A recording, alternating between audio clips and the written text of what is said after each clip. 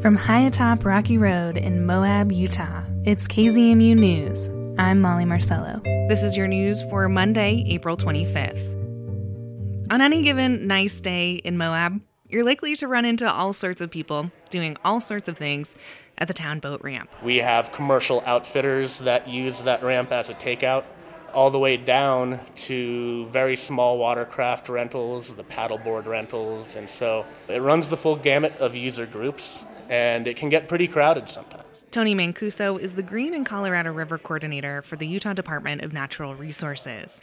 The town ramp is the closest river access from Moab, so he says just about anybody interested in getting to the water's edge will stop there.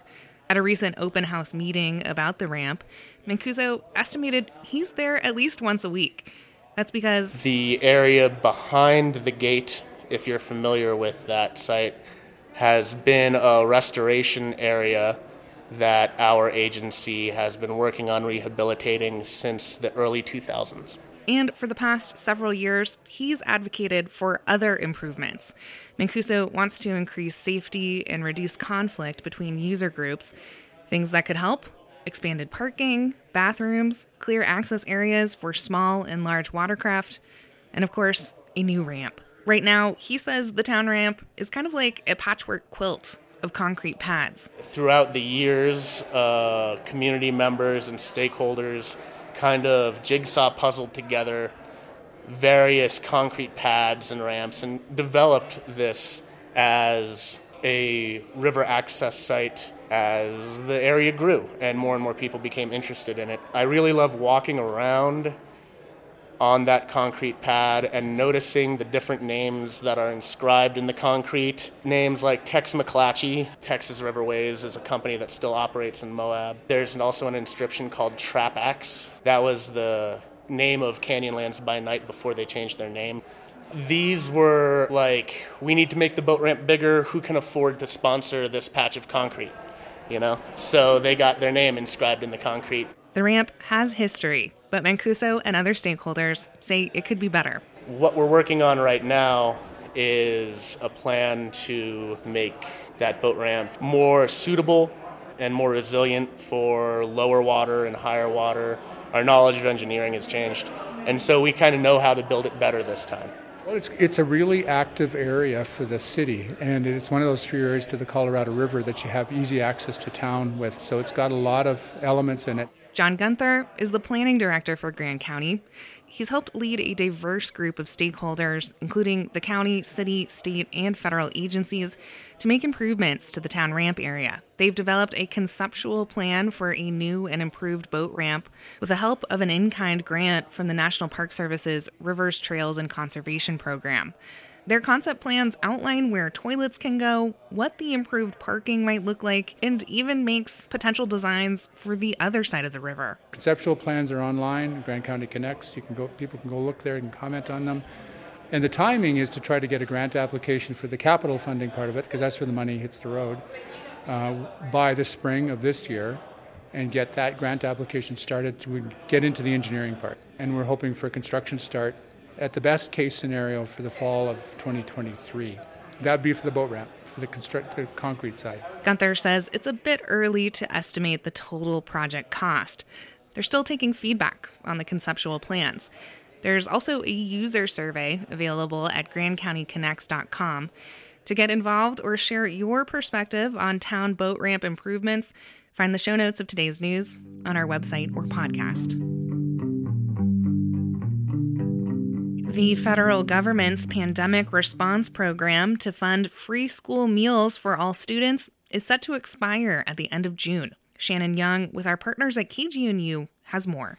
Many school nutritionists, food policy experts, and child welfare advocates are urging the government to extend the program another year.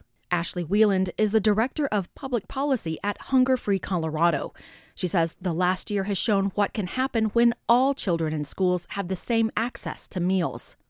The current free and reduced meal program's eligibility requirements are too low. A family of 4 must make under $50,000 to qualify, while the costs of living in our state are up.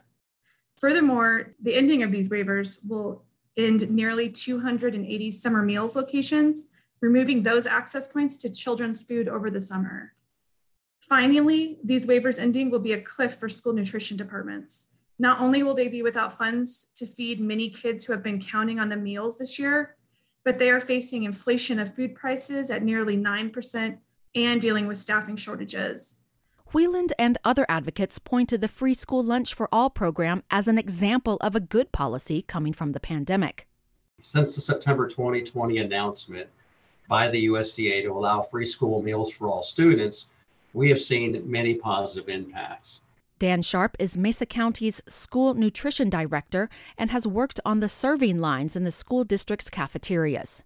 Prior to COVID, many students that were eligible for free meals did not participate in When Hungry to ensure that they were not recognized by peers as the poor kids. We see this play out every day in our school cafeterias prior to COVID. Sharp says that many of the kids benefiting from the current federal waiver program are kids and families that are struggling financially, but whose household incomes are above the threshold to qualify for the free or reduced lunch program. Las familias enfrentan retos y los altos costos en la renta es otro problema grande que tampoco están viendo. Denver resident and parent Gabby Medina says raising a family is always a challenge and that many are now struggling under the burden of skyrocketing rents. Most funding needed to provide free school lunches comes from the federal government through the U.S. Department of Agriculture, which is why advocates are urging Congress to act before the summer. This story is from our partners at KGNU.